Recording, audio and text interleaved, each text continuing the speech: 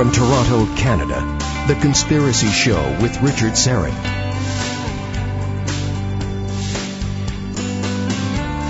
Welcome to the Audio Imaginarium. Come on in, weary traveler, hang your cloak on a peg, grab a stool, and come gather around the fire. There are stories to be told, and you are among friends.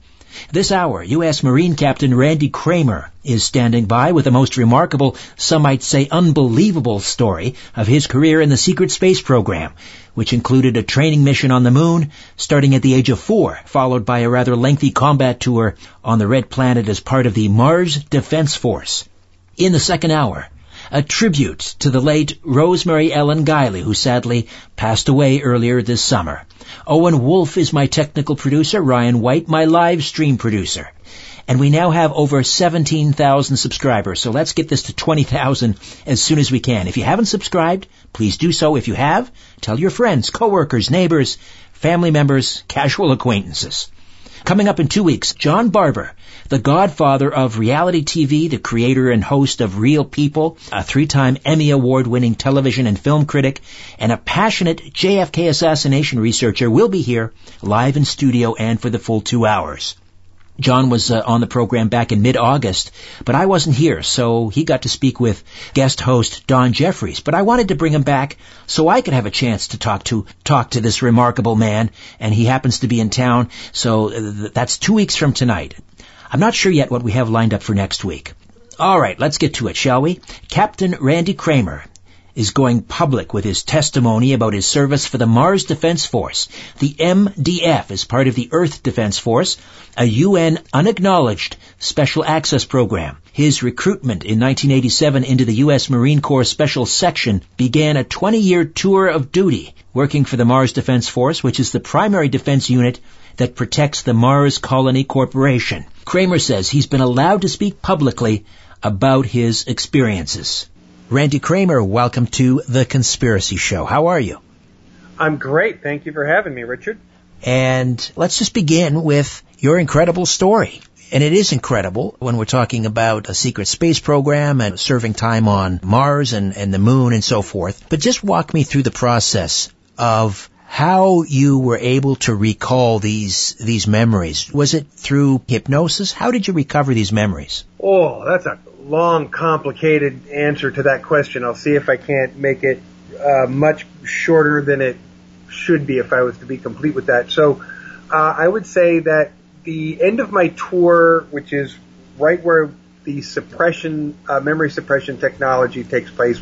Some people often call it a memory wipe, but it's not really. It's just a suppression of memories so that you don't remember what happened or you think you were having a dream or any other number of odd things that can occur how you feel about it. I would say, though, rather immediately I was experiencing dreams, memories, flashes, traumatic shocks, and so forth that someone would be experiencing from a post-traumatic experience.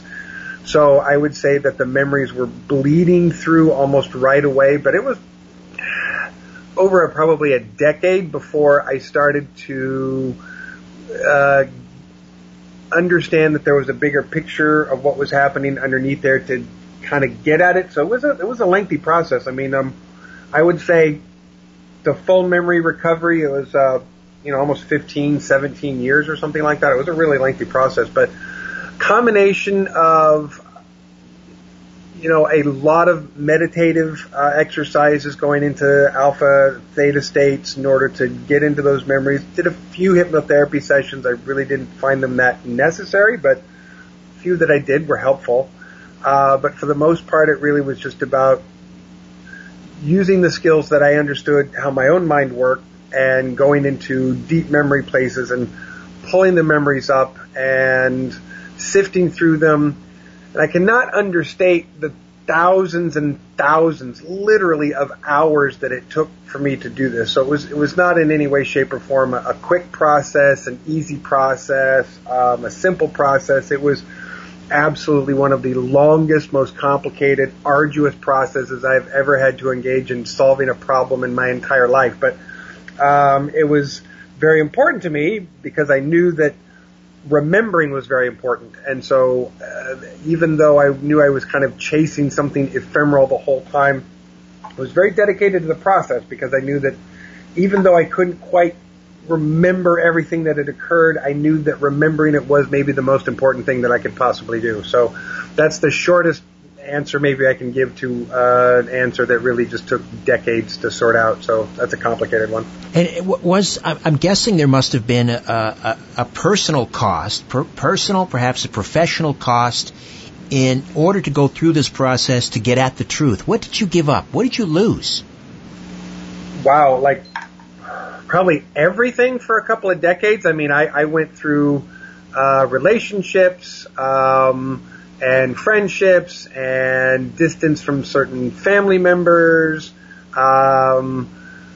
lost jobs because of it. I mean, I pretty much, you could say over a few decades, it cost me just about everything in the process. But like I said, I knew that it was more important than anything to remember. So as costly as all of those things are, I wouldn't trade remembering for anything, but it was a very costly process.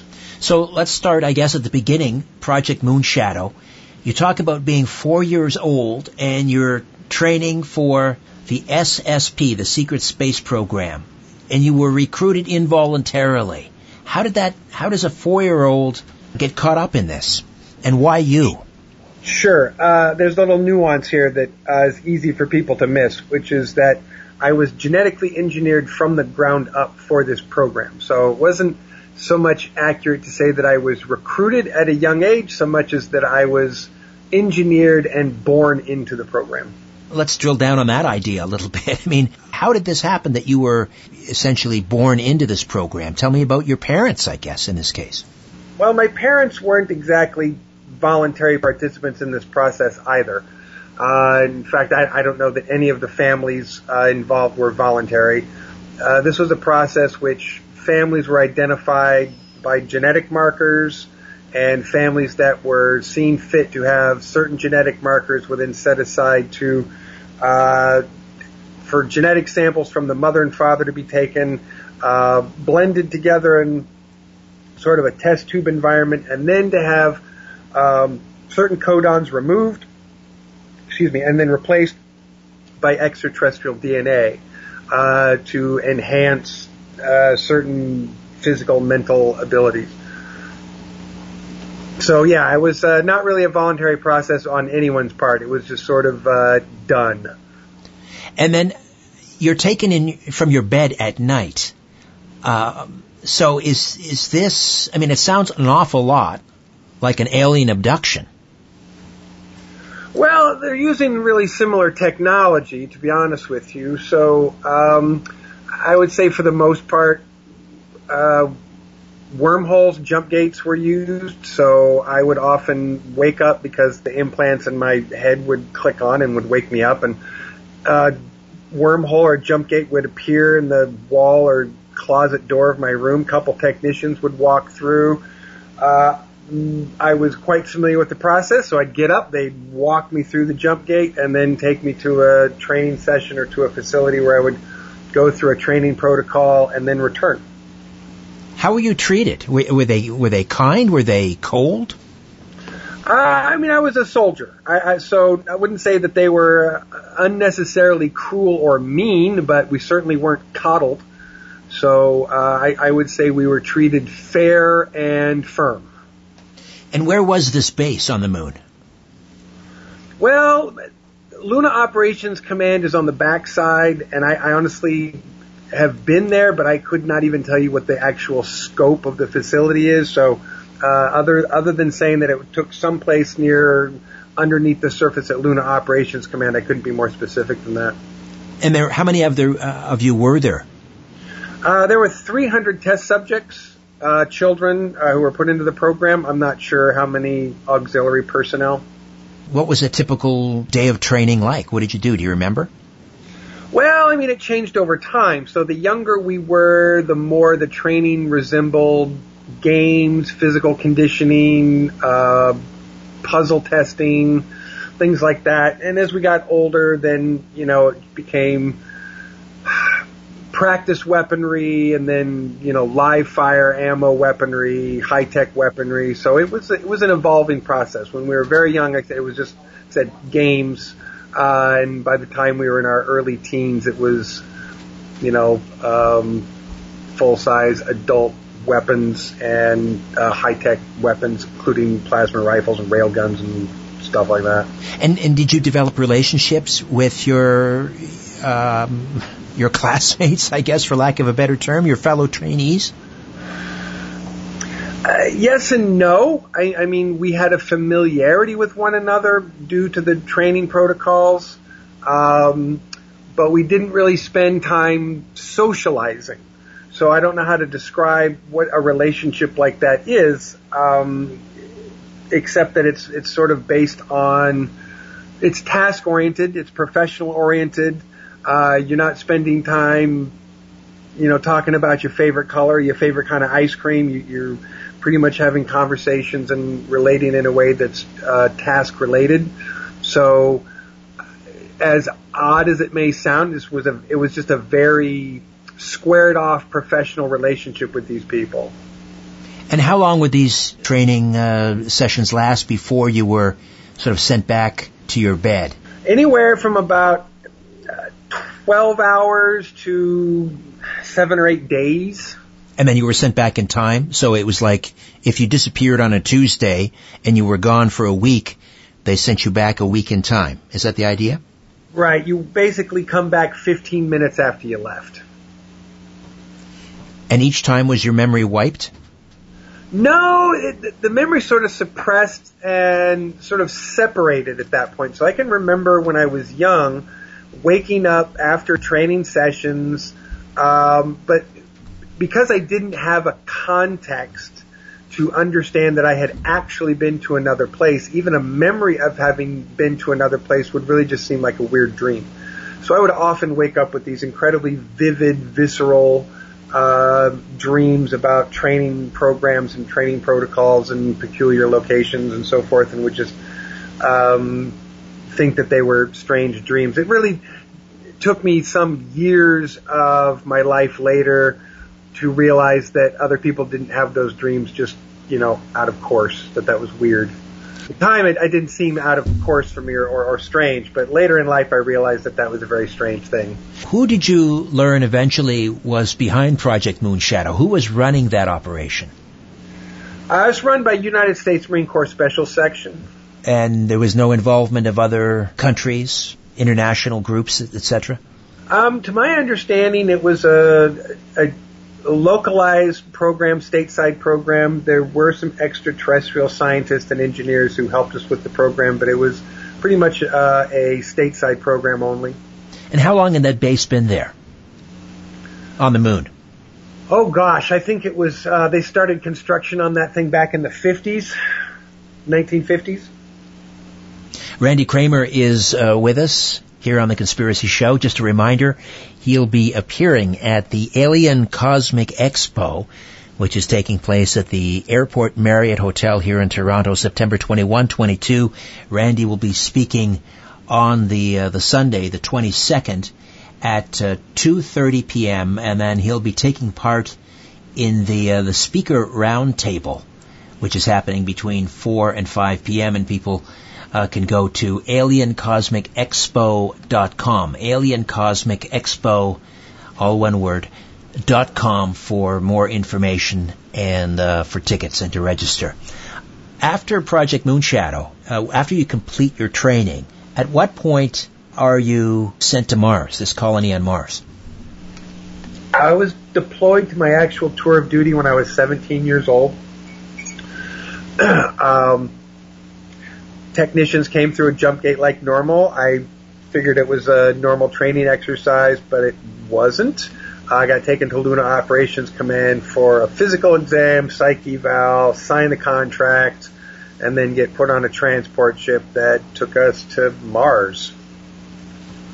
How long did that journey take?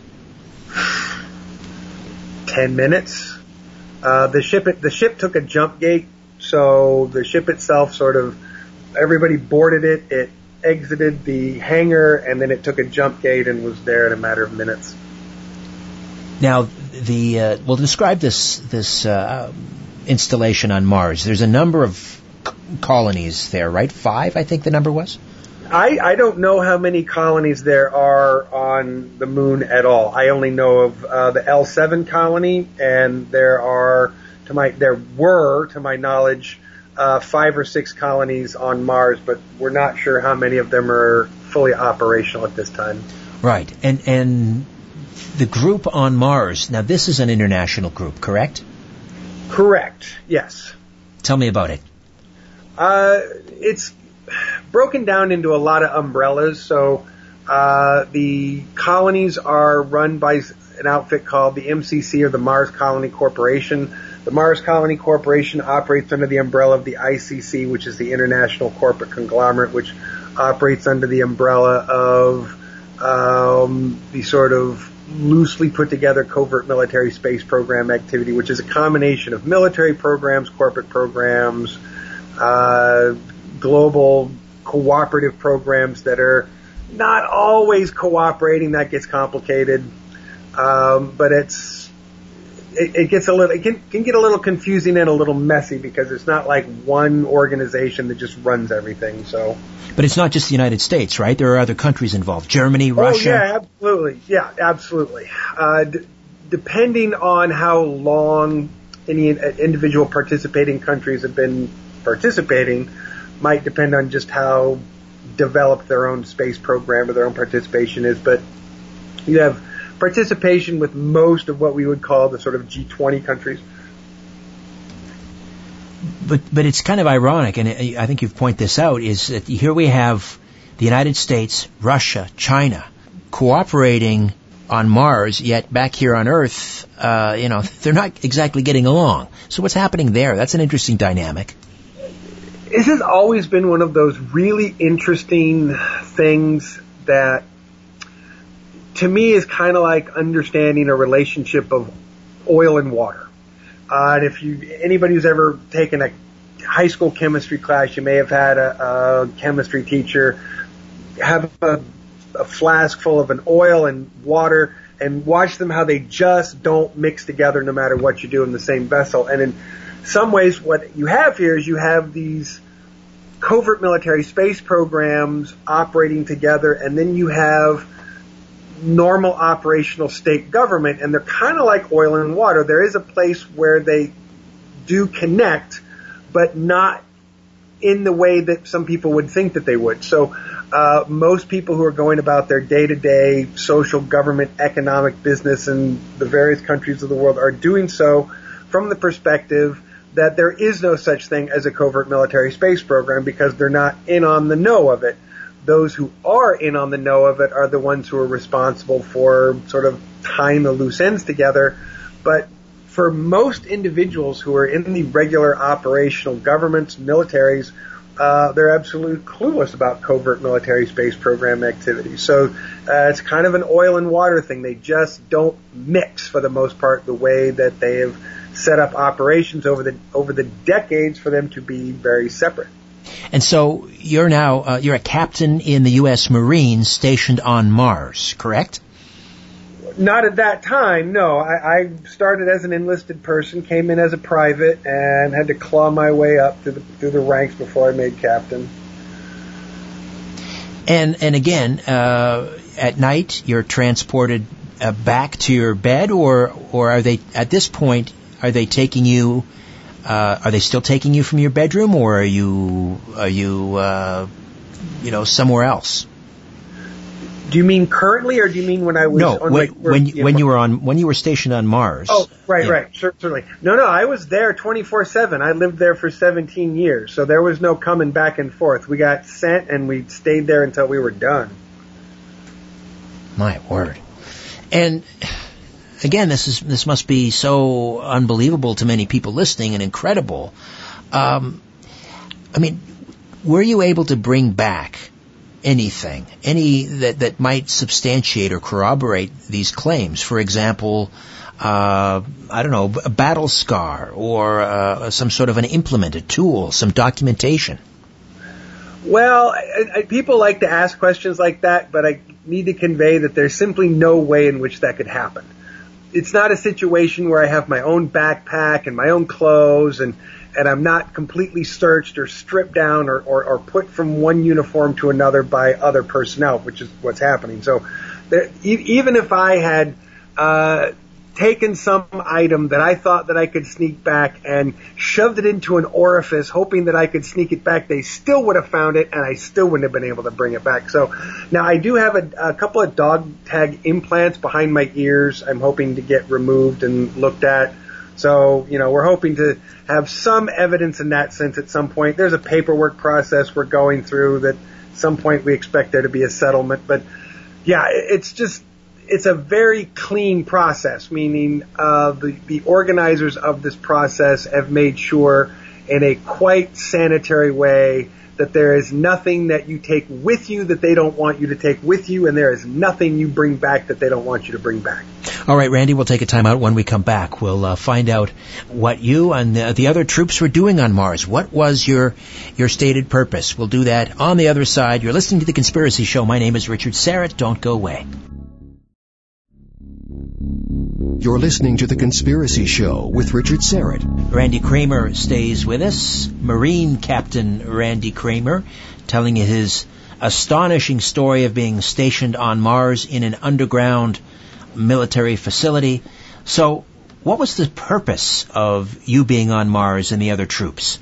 Well, it was a stated purpose that we were there to protect a perimeter around the colonies, but over time, what I began to understand was that our primary purpose there was to test weapons technology. So we weren't really there so much to protect anybody so much as we were to have regular kerfuffles with the locals in order to perfect military hardware. And you were staying at what was called the main settlement, which was the first Earth settlement there. Tell me about Ares. Oh, no. I was never. I mean, Ares Primus is the headquarters of the MCC and where the colonies are. But I mean, I've been to Ares Primus, but I've never been to the colonies proper. So we were at a forward operating station called Forward Station Zebra, which it was way north. So no, I was actually never stationed at the colonies. I've never been inside the colonies, don't even know what they look like other than what they've been reported to be by other persons. And really the stops at Ares Primus were not much more than stops. So you were not allowed to mix with the settlers, I guess we can call them. Oh, no, not at all. Yeah, we were kept very separate from them. But do you know, what can you tell me about these settlements? I mean, how are they organized? What can you tell me about the people, the types of skills and the types of people that were recruited to colonize Mars? That's a slightly complicated question to answer because the colonies are separated by nation states. So the first sort of, whatever it was, 5 or 6 nation states that were able to financially put the wherewithal together to build a colony were able to build the first colonies, which have financially struggled over the years, from my understanding. Because they're run by different nation states, which have different social-political ideas about how to run a colony, which includes economic system, social structure. They're all run very, very differently. And because I, again, have never been there, I couldn't be more specific other than to say that they're interesting socioeconomic experiments run by the countries who have started the individual colonies to see what works and what doesn't. And so there have been some financial struggles. There was a worker revolt. We're really not sure what's happening across the board right now. There's a lot of not information that's flowing clearly to and from the colonies right now. And were you also there to stake out a portion of Mars as U.S. territory? Well, we certainly were under the impression that we were being territorial, that we had a territory that was ours to protect, to defend anything that came to incur upon that territory. We, reached out to meet them, fight them on the field of battle if necessary. But again, it turns out that just wasn't really the purpose in the end. I think a lot of that territorial questions were arbitrary based on tactical decisions on where the best places to test military equipment were, more so rather than it being an actual necessary territorial, location that we were securing territory with. I think that, to be honest, the technology that protects the colonies proper from any proper invasion is probably a little more high-tech than just soldiers in battle armor, to be honest with you. So I'm not sure exactly what they're using to protect the colonies, but I think it's a bit more of an iron fist than just guys in body armor. One of the most remarkable things that you learned on Mars was that you say the atmosphere, the air there is breathable. Tell me about that. Oh, sure. It's thin. The farther north you go, the thinner it gets. So think of it kind of like a high plains, mountainous environment as far as what the air, the thinness quality of the air. But it's certainly breathable. When we were towards the equator, the temperature outside, felt like it in broad daylight, midday, was well into the 50s, maybe low 60s Fahrenheit. And then certainly when we were up farther north, it was much, much colder, closer to freezing more often than not. But yeah, breathable, just thin.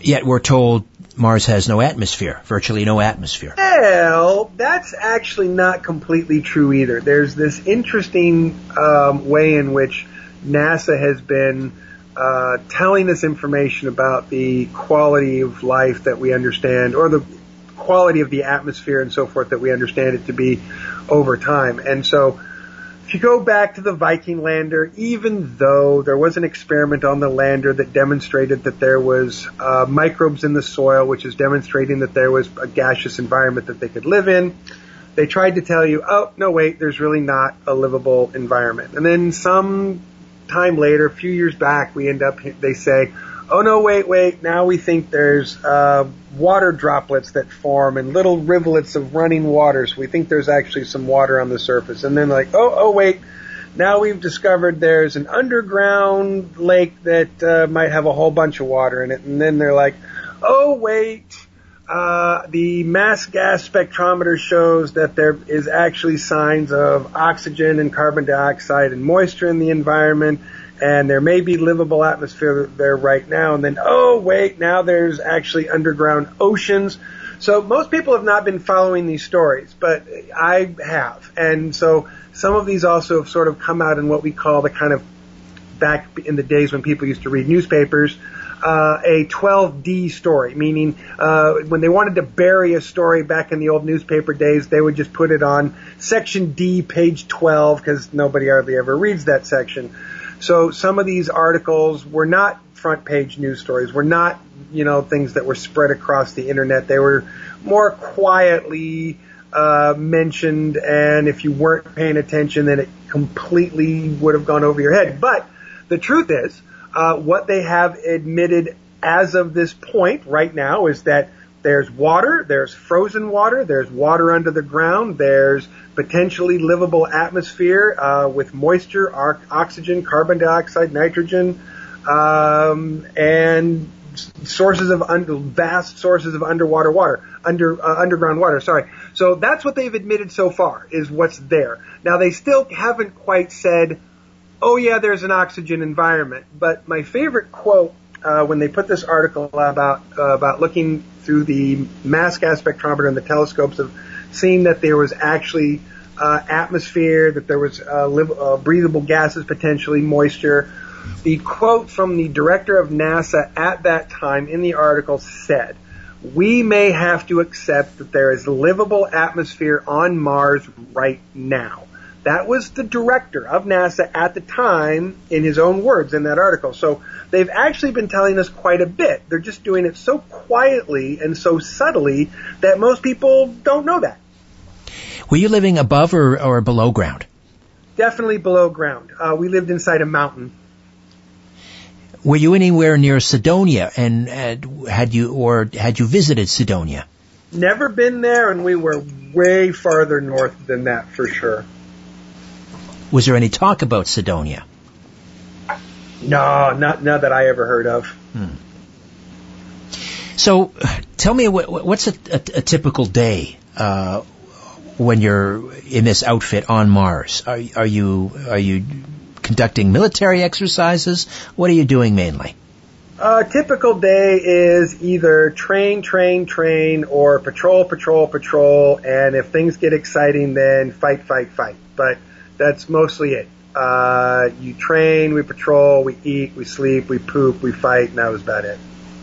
And we'll talk about who you were fighting coming up in just a few moments because we're coming into a break here. But just tell me about your weaponry. What kind of weapons did you have? Primary weapon was a rail gun, which is a magnetically propelled rifle. People who don't know what that is, it's a series of electromagnets, that turn off and on rapidly, take a magnetic projectile, and it hurls it down the end of the barrel in a little magnetic field, so you get this incredibly fast flying projectile out the end of the barrel without a chemical explosion, which is where you get that kickback from. So you get this very steady shot that you also have a very low heat generation. So the two main problems with a regular bullet is the barrel jumping from the kickback from the chemical explosion and overheating from the chemical explosion. So a magnetically propelled rifle solves both those problems. All right, we'll take a time out. We will come back and talk about the enemy combatants in this remarkable story. Captain Randy Cramer, U.S. Marine captain stationed on Mars, when the Conspiracy Show continues right after this. I'm Richard Serrett. Stay with us. Message and data rates may apply. Individual results may vary. Exclusions apply. But hey, I'm buying a huge flat screen TV so I can finally see it without my glasses. Why not just get LASIK at the LASIK Vision Institute? That's what I'm doing. My glasses and contacts are a pain. I'd love to finally get rid of these, but who can afford LASIK? You can. Because the LASIK Vision Institute is offering dramatically low prices and an absolutely free consultation. Just text DO55 to 350-350. The LASIK Vision Institute has already performed over 1 million procedures. They use the latest FDA-approved LASIK technology that helps the majority of patients achieve 20/20 vision for a fraction of what others charge. Better vision, better value. The LASIK Vision Institute. Make this the year you finally get LASIK. For a free consultation plus an extra 20% discount, text DO55 to 350-350. You'll see for free if LASIK is right for you. That's DO55 to 350-350. Warning. If you're drowning in debt you can't afford, do not let the credit card companies trick you into thinking that you have to pay it all back, because you don't. What the credit card companies don't want you to know is that there's actually a way to get debt-free without paying off your entire debt or going bankrupt. If you have $10,000 or more in credit card debt, you now have the right to let us settle that debt for a fraction of what you owe. For free information, call Credit Associates now. 1-800-959-5928. We'll even show you how much money you could save. If you can't afford to pay off all your debt, do not let the credit card companies trick you into thinking that you have to. Call Credit Associates now for free information on how to get debt-free faster than you ever thought possible without debt consolidation or bankruptcy. We depend on your success and offer a guarantee, so there's no risk. For free information, call now. 1-800-959-5928. That's 1-800-959-5928. 1-800-959-5928.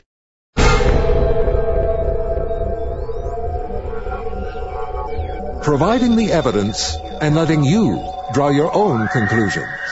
This is The Conspiracy Show with Richard Serrett. So, Randy, you were talking about getting into these skirmishes and these heated battles. Who exactly or what exactly were you fighting? Well, primarily we were territorially adjoined to an indigenous insectoid species and an indigenous reptoid species. So most days it was either indigenous insectoids or indigenous reptoids. And, I mean, how organized were they? Were they evolved? Were they, did they have advanced technology? I consider both of the species in their own way to be incredibly evolved. Their use of technology was certainly a little bit different than our own, but they were highly intelligent, highly communicative, very advanced. Certainly their technological capabilities were very, very high. How they chose to exercise or use those technological abilities has more to do with them socially or as a species, but they were very advanced. And you describe their living conditions as hives or nests. Just explain a little bit more about that. Well, that's how they were described to us. I consider them to be very well developed living quarters. The insectoids had really, really amazing interior architecture. I mean, they could dig out a series of tunnels and chambers, and that, looked like they were done by professional construction crews with, levels and, able to smooth down the surfaces to, it was just, it was way more incredible than what I expected. I expected to be more like an ant hive, to sort of like rough around the edges and just rough tunnels dug into the dirt, and it was just not that at all. It was incredibly advanced engineering. The reptoids had done an amazing job of converting these caverns into dwelling spaces since they'd been living underground for thousands of years, as I understand it. Developing these underground communities was pretty essential, but they lived quite comfortably and quite well underground. And again, there was the evidence of advanced technology to have created these spaces, but not necessarily the evidence of a lot of the use of that advanced technology. But in the case of the indigenous reptoids, this was really a personal choice. They felt since technology had nearly destroyed their planet that the excessive use of technology was in itself a negative cultural trait. And so they chose to believe that anything that they could do without having to use some form of advanced technology was better off than creating a robot that they push a button or something with. So they had this very interesting idea about that. And how did these two indigenous groups get along? Did the reptoids fight with the insectoids, or were they united in their battles against you? Oh, no, they fought all the time. Yeah, so it was pretty much a three-sided chess game in that way. So it was, depending on the day, it could get very confusing. And, when these colonies were first established on Mars, did they initially get along with the indigenous insectoids and reptoids? And then, if so, what changed? I honestly couldn't tell you that. I am not privy to the history of the colonies or pretty much anything that happened before I got there. But were the insectoids and the reptoids involved in skirmishes with the colonies, or just with the military groups? Again, when we were there, we were engaging with them militarily on a regular basis. The colonies had been there for some years before I arrived there, and I simply can't say what was happening before I showed up there. Were you ever involved in sort of close proximity, like hand-to-hand combat with these creatures? How would you describe their physicality? Oh, yeah, all the time. The indigenous reptoids, they could be anywhere from about 5.5 feet tall for a little one to almost 7 feet tall for a big one. The insectoids, the drones are about, again, maybe 5.5 feet tall, but they tended not to engage in combat themselves. They preferred to engineer other insects to do their job for them. So we were more often, when dealing with the insectoids, facing swarms of beetles and things that they would send after us. It was really quite annoying. All right. We'll take another time out. One more segment remains with Captain Randy Cramer right here on The Conspiracy Show.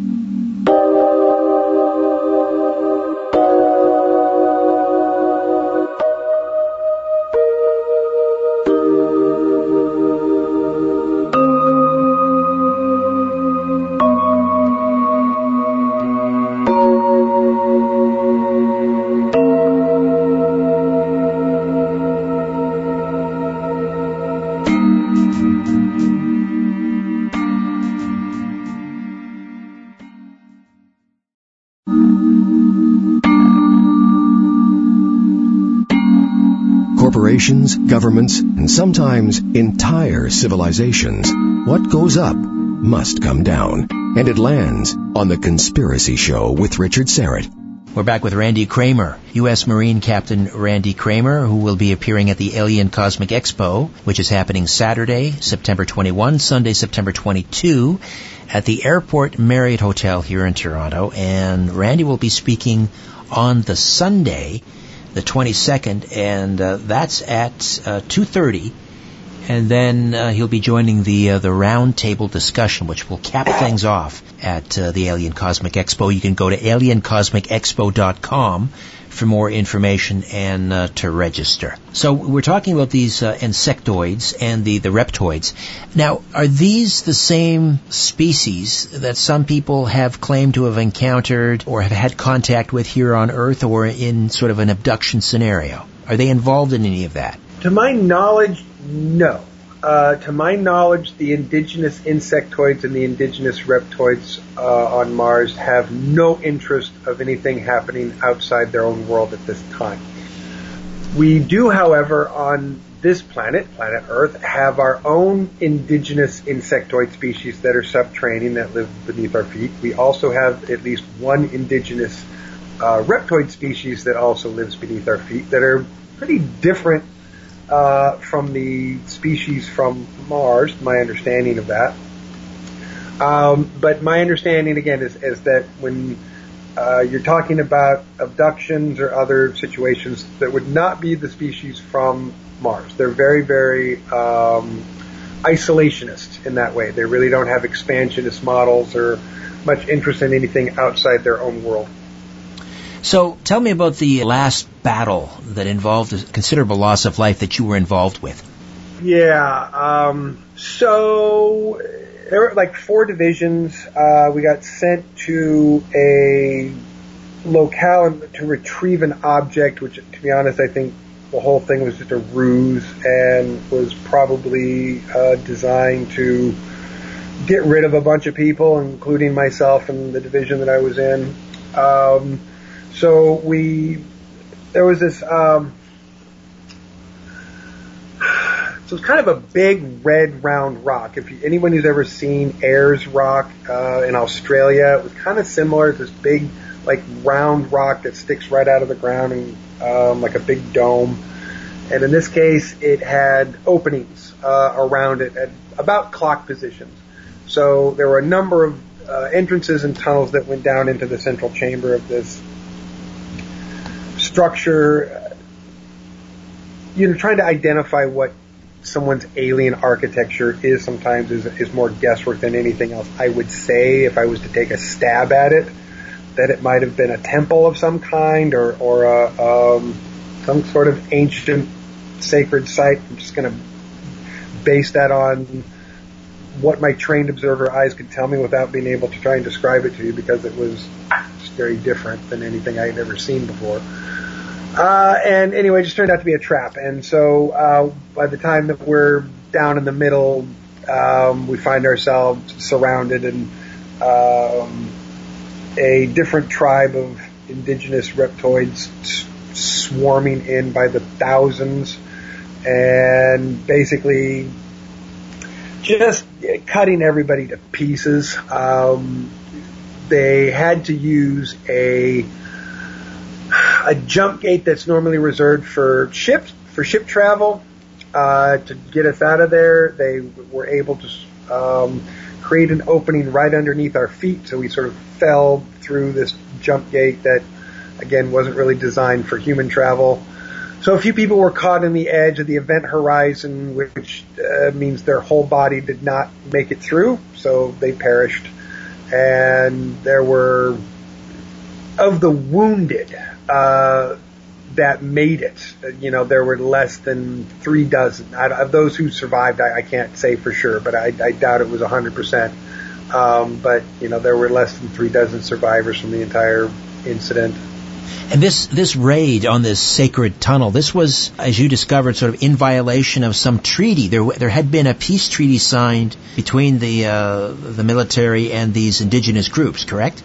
Well, That's a good question. I mean, there was an armistice to my understanding, but I couldn't tell you exactly which tribes were involved in that, because just because one group of reptoids signs a treaty doesn't mean you have a treaty with every reptoid on the entire planet, because they're very tribal.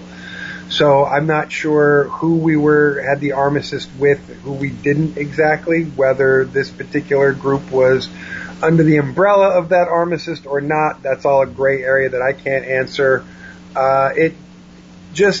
What I can say is, it was shenanigans of the highest order, and it shouldn't have probably gone down that way if it was a lawful operation of some kind, and it certainly wouldn't have turned out the way that it was if I think it wasn't the intention for most or all of us not to make it through that day alive. So you after you recovered from your injuries, you spent the last 3 years of your tour there as a pilot. Tell me about that. Yeah, I sort of, kind of had this childhood dream get to come true, which is I got to be a pilot and I got to fly spaceships, which is pretty cool. So yeah, I got a promotion, got to go to flight school, and yeah, spent the rest of my career as a pilot in an air wing on the EDF SS Nautilus, which is basically an aircraft carrier in space, about a mile long, kind of like a long cylinder. So at a certain point, they do this kind of reverse aging process on you so that you can be sent back to Earth into your original timeline. Is that right? Yeah, they call it age reversing, but my understanding what they really do is just hatch you out a younger clone body of yourself and then transfer your consciousness into that clone body and then put you back and then throw your old body in the dumpster. Oh, is that all? My word. So you're reinserted back into your original timeline of, 1987? Correct. November time frame of 1987, correct. And what were you doing? I mean, you were, 17 at that time? I was still in high school. I was a senior in high school, yeah. Right. And then immediately some of these memories start to bleed through at this point. Oh, yeah. I would say right away. It was just, again, without context, I would just wake up from these experiences and think, wow, that was the weirdest, longest, strangest dream. And when I would have waking visions or other things going on, I would sometimes question whether I was having a sane or an insane moment, and other times, would sort of cognitive dissonance would kick in. And I can assure you that the frontal lobe of my brain did not want to all of a sudden accept that this was going on and accept that there was this tip of the iceberg that I was experiencing and that there was something much deeper going on. My own cognitive dissonance was happy to go, memories? What memories? I don't know what memories you're talking about. And the more that I could keep those things buried, believe me, my frontal lobe was perfectly happy to do that. We're just about out of time here, but I mean, were you in addition to, meditating and so forth and trying to piece the story together, were you able to, say for instance, we're all familiar with the British hacker Gary McKinnon and his discoveries in these Pentagon computers about, deep space platforms and so forth. Were you able to get a hold of any sort of documents that corroborated this story? Not yet. Like I said, there's a process to retrieve paperwork that we've been going through for a number of years. I was told at the beginning of the process that it could easily be a 10 or 15 year process. We're maybe 7 or 8 years along that way, so we'll see how much longer it might take. Any pushback? I mean, are you being monitored? I mean, they can't be happy you're speaking out. My people don't mind. My people are the ones that asked me to speak publicly in the first place. So when you say they, I mean, that's a good question. There are certainly people who I work for who are thrilled about my speaking publicly. There are other people who are also probably very happy that I am speaking publicly, and then there are those that are not. So it kind of depends on whether, they're the good guys or the bad guys. good guys love me, bad guys hate me. So, that lets me know whether I'm doing a good job or not. Randy, thanks so much. Oh, my pleasure, Richard. My tribute to Rosemary Ellen Guiley when The Conspiracy Show continues. Stay with us.